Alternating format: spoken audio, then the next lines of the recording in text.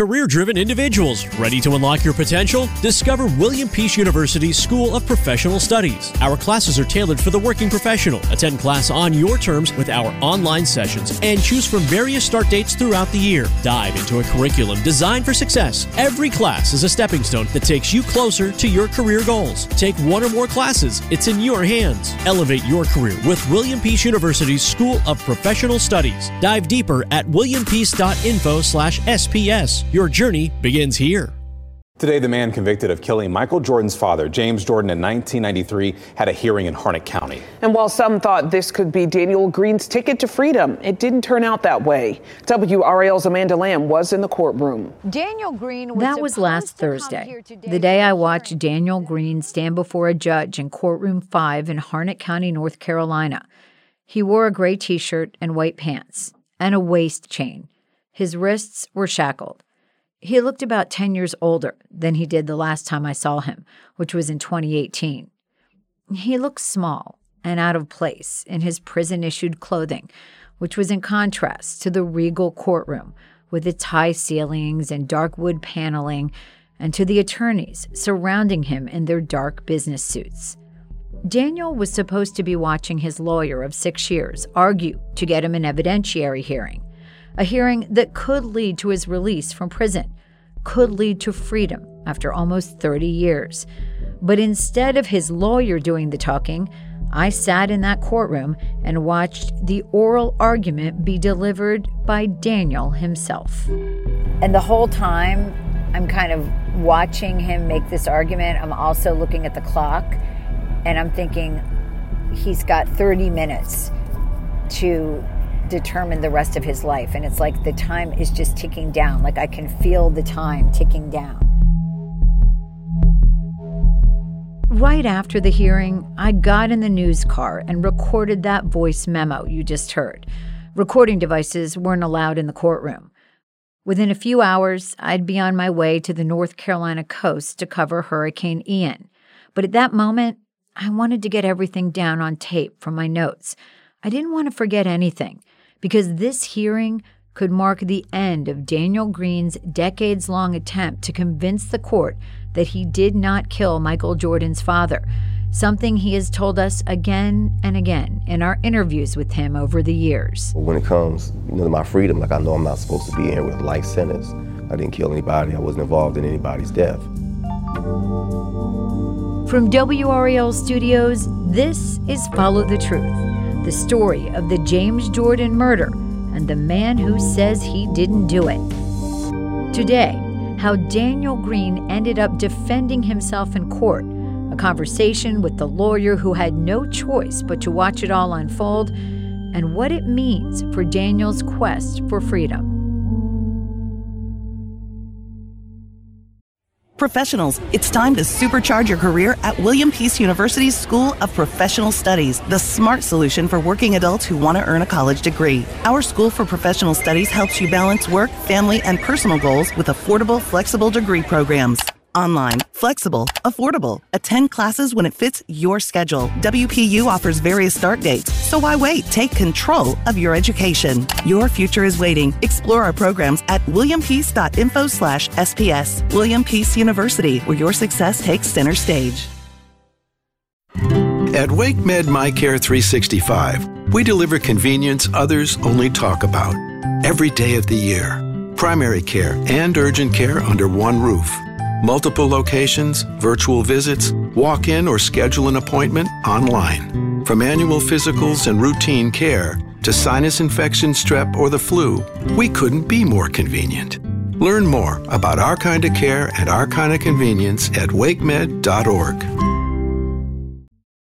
The proceedings at the Harnett County Courthouse were to establish if Daniel Green is entitled to an evidentiary hearing based on case law that says if there are facts that were not presented at trial that could have changed the outcome of the case, the defendant deserves this hearing, a hearing that could lead to a new trial.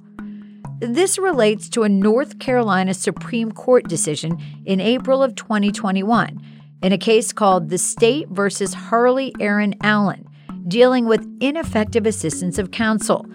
and how the court must have an evidentiary hearing before ruling on a claim like this. A North Carolina court gave the man convicted of killing Michael Jordan's father a favorable ruling, the first time since his conviction in 1996. WRAL has closely followed Daniel Green's case. In 2020, a judge ruled that Green did not deserve another day in court to have new evidence heard in his case. Now the North Carolina Court of Appeals has vacated that ruling and kicked it back to the same judge for reconsideration. So that's where we were last Thursday, back in Superior Court in light of the Allen ruling. Court was supposed to start at 9, but Daniel was picked up from Tabor City Correctional at 7:40, and so he didn't arrive until close to 10. Daniel's 3 lawyers, led by Chris Muma, executive director of the North Carolina Center on Actual Innocence, were permitted to visit with Daniel in a back room before he came into the courtroom. I could hear Chris raising her voice with Daniel as I sat in the first bench of the courtroom, even through the heavy door. I couldn't hear what she was saying, but I could tell from the cadence in her voice that she was upset. When she came out, she was shaking her head. Daniel was then led in by 3 deputies. Chris says to the judge, "Can you unshackle my client's hands so he can write?" His hands are unshackled. Here's how I remembered it on my voice memo last Thursday. The first thing she said to the judge after that was, "My client has informed me that he wanted to remove me from the case." She said, "I have not asked to be removed. I am committed. I want to remain on the case." Judge Winston Gilchrist then allows Daniel to speak. At some point, Daniel asks him if he is in fact Judge Winston Gilchrist. Gilchrist was first assigned to Daniel's case in 2018. Daniel hasn't seen him since the last hearing on December 5th, 2018, and says, "You didn't have facial hair the last time I saw you." And the judge says, "I've aged." And Daniel says, "I have too." For the next 15 minutes or so, Daniel speaks in a very circular way about why he wants to fire his attorneys. His basic argument is that the motion for appropriate relief, an MAR, and by the way, that's a document outlining why a new trial is called for, was filed without information he felt was crucial to the case. The judge's response was to ask him some version of the following question at least a dozen times. Do you want your current lawyers to represent you? And he basically says, right now you have an attorney. You actually have multiple attorneys, and we're not going to do hybrid. In other words, you can't represent yourself and have these attorneys. He says, quote, "If you want to represent yourself, if you have other pro bono lawyers, if you've got other lawyers you've hired, you can do that. I need a straight out answer." And then Daniel says, "I'm not trying to be disrespectful. I've been up since 4:30. I've been taking medication." And he goes on to describe how that medication sometimes makes him unsteady. The judge says, "Unless you tell me you don't want her, I'm going to let her argue." Daniel eventually says, "I will represent myself." And the judge says, "If you're going to represent yourself, they're out. They're done." Chris Muma says, "I have given 100% to Mr. Green's case. My office is still committed. This is not a discharge of my choosing." The judge allows the motion to discharge Daniel's legal team, and he asks Daniel who is going to argue for him. Daniel says, "I've been in the hole for 2 weeks. I was not given notice of this hearing." Daniel is in the hole, that's solitary confinement, quite often. Most of the time, it's for what they call disobeying orders. Daniel calls it speaking his mind. So here he is, fresh out of the hole, in the courtroom, fighting for his freedom. The judge basically says, "Okay, this is it, Daniel. You have 30 minutes for your oral argument." We'll be right back.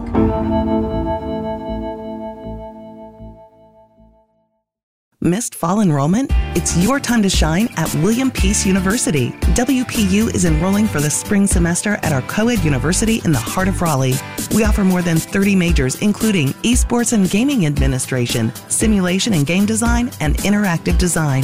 Our classes are taught by full professors, And our small class size means you get one-on-one instruction and immersive learning. Plus, we connect students with internships. William Peace University, your time to shine. Get started today at peace.edu.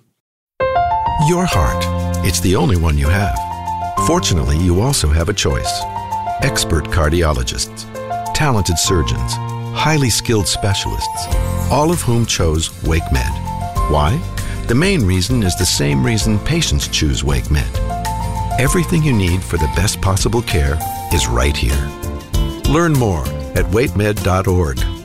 WakeMed Heart and Vascular Physicians. Your heart, your choice. Daniel Green had just fired his attorneys, and he didn't have any other attorneys there, pro bono or otherwise, to take up the case. The case to get an evidentiary hearing that could lead to a new trial, or it could lead to his conviction for the murder of James Jordan being vacated altogether. The judge has total discretion here. He can cancel oral arguments and just rule on the filings. He can delay them and reschedule to a later date. Or he can demand that they take place immediately, which is what he did. Judge Gilchrist told the court this case has been going on for more than a quarter of a century, and he said, quote, "It's time for us to decide how we are going to move forward." To be clear, Daniel says his formal education ended in 8th grade, but since he's been in prison since he was 18, he's educated himself about the law. He tells me he's the guy in the corner, always poring over law books in prison. And he's done a pretty good job of developing a good understanding of the law and how it's applied. In fact, Chris has always said he should go to law school if he's ever released from prison. On Thursday, I was in the car as a WRAL news photographer drove us back to Raleigh. Here's my description, recorded within an hour after the court proceedings, of what happened next. He begins the 30 minutes, and the best way I can describe this is like if you are a student and you thought your presentation was tomorrow and it was actually today. And what happened was you walk in and somebody says, 30 minutes, go. And so all of a sudden he's in this situation. I mean, he's got these piles of files and notes kind of all falling apart, looks like not in any real order. And the judge tells him he's got to do his argument. And the first thing he says is, do you have a pad and pen? And somebody hands him a pad and pen, for notes. He was definitely caught off guard. I mean, it was a very, I think, uncomfortable feeling if you were watching it from the audience. He had several friends there. And then I think there were also several just court watchers who were in the courthouse and heard this was about to happen and came in to watch. But there was kind of almost this gasp, collective gasp, when, he said he was going to do the argument. And he said over and over, and he's right, this is not about proving innocence. There were errors in this trial. If they had not happened, there would have been a different outcome, he says. It's about justice, he says. It's about the court process itself. So there were these moments of clarity where he made very important points, but because there was a lot of rambling in between, it was really hard to pull it out.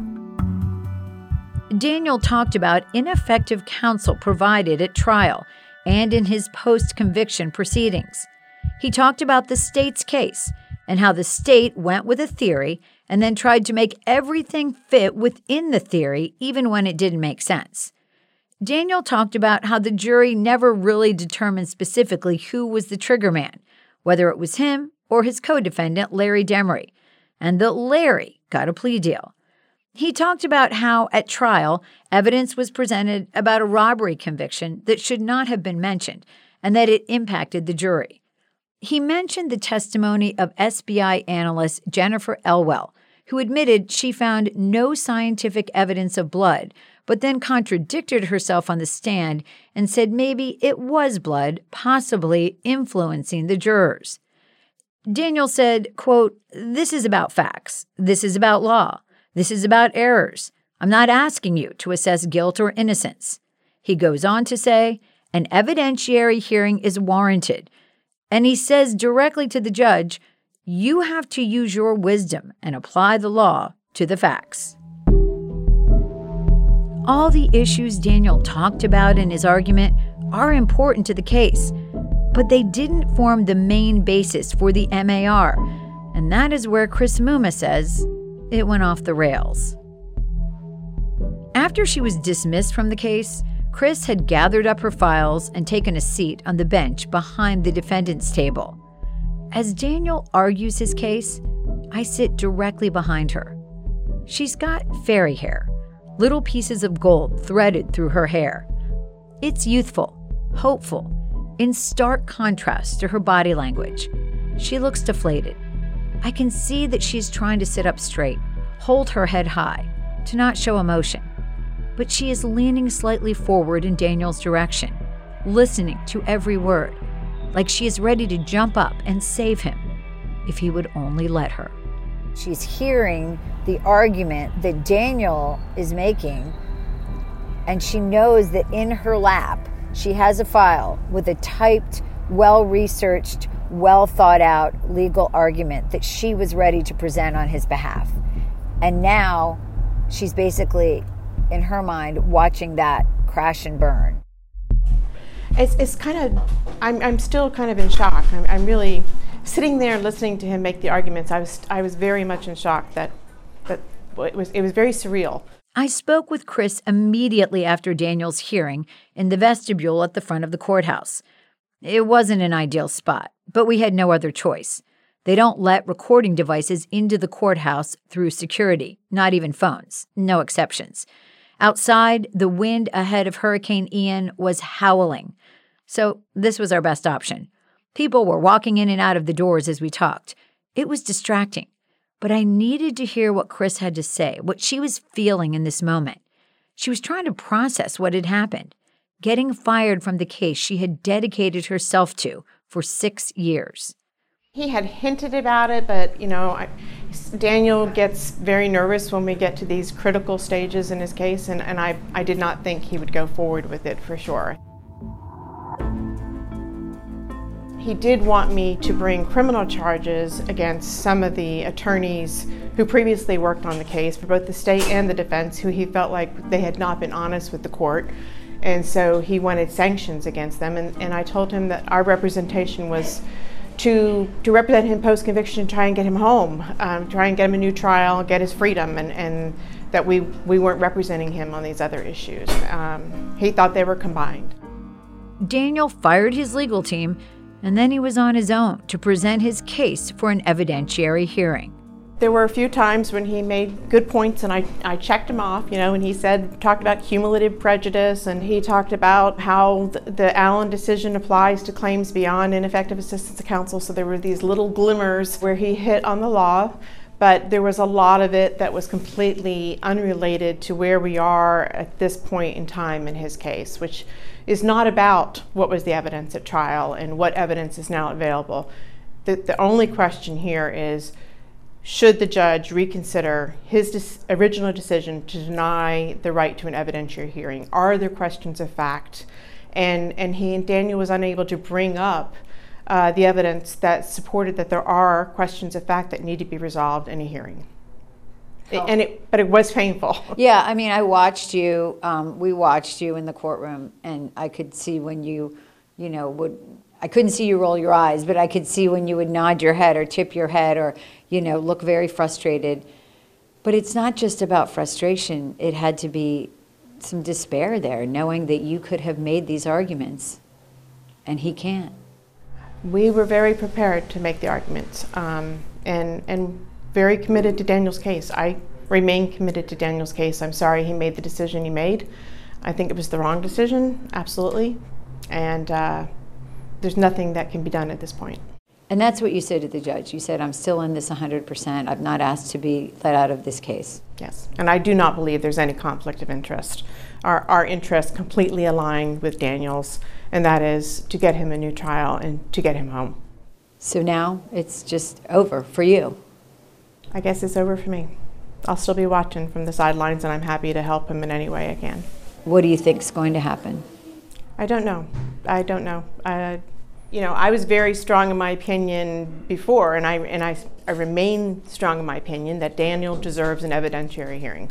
That was before State v. Allen came down and kind of put an exclamation point on all the points that we raised previously, saying he deserves an evidentiary hearing.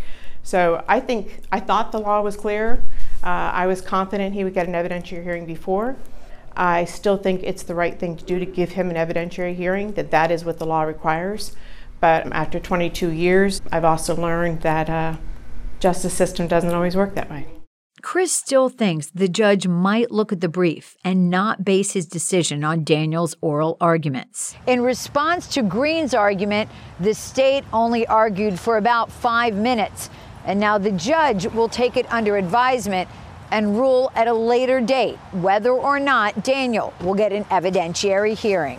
Amanda Lamb, WRAL News, Harnett County. Outside the courtroom, I spoke to several people who had been inside watching. They didn't want to be identified, but they told me they first learned about Daniel's case through a documentary made by our company, Capital Broadcasting, called Moment of Truth. And now they're also followers and big fans of this podcast. One man told me he wished Daniel's mother could have come to court and spoken with him before he made what the friend saw as a rash decision to fire Chris. Another woman told me through tears she had to leave the courtroom when Daniel was making his argument because she felt like he was blowing his only possible chance at freedom, and she couldn't bear to watch it happen. These supporters actually believed this was Daniel's moment. This was the hearing that would get him one step closer to a trial. And outside court, their hopelessness was palpable. In many ways, despite the hopefulness that Chris has, this does feel like the end to so many of us who have been following this case for years. It feels like this one moment, a moment where Daniel had a decision to turn left or right, a decision to continue on the path with Chris or go it alone, is the decision that will define his future. Certainly, many mistakes were made in this case and in Daniel's trial that led to this day. But this decision to take the case from here on his own, this was Daniel's decision, and his decision alone. The stakes are high, and the outcome will be on his shoulders now. In a way, it's a commentary on what life in prison does to someone. Can anyone truly defend themselves after being incarcerated for almost 3 decades? Can anyone under that type of pressure, full of anxiety, and having spent so much time in solitary confinement, someone without a law degree, make an argument that leads to their freedom? Again, the stakes were high, quite possibly too high. We will be waiting for the judge's decision, and we will keep you posted on what happens.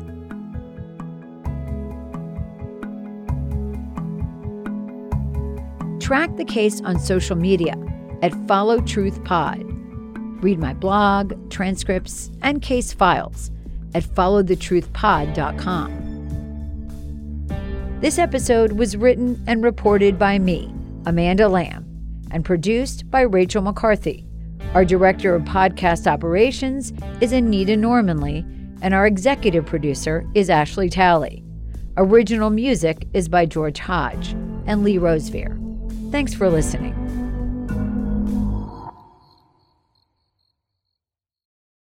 Missed fall enrollment? It's your time to shine at William Peace University. WPU is enrolling for the spring semester at our co-ed university in the heart of Raleigh. We offer more than 30 majors, including esports and gaming administration, simulation and game design, and interactive design. Our classes are taught by full professors, and our small class size means you get one-on-one instruction and immersive learning. Plus, we connect students with internships. William Peace University, your time to shine. Get started today at peace.edu.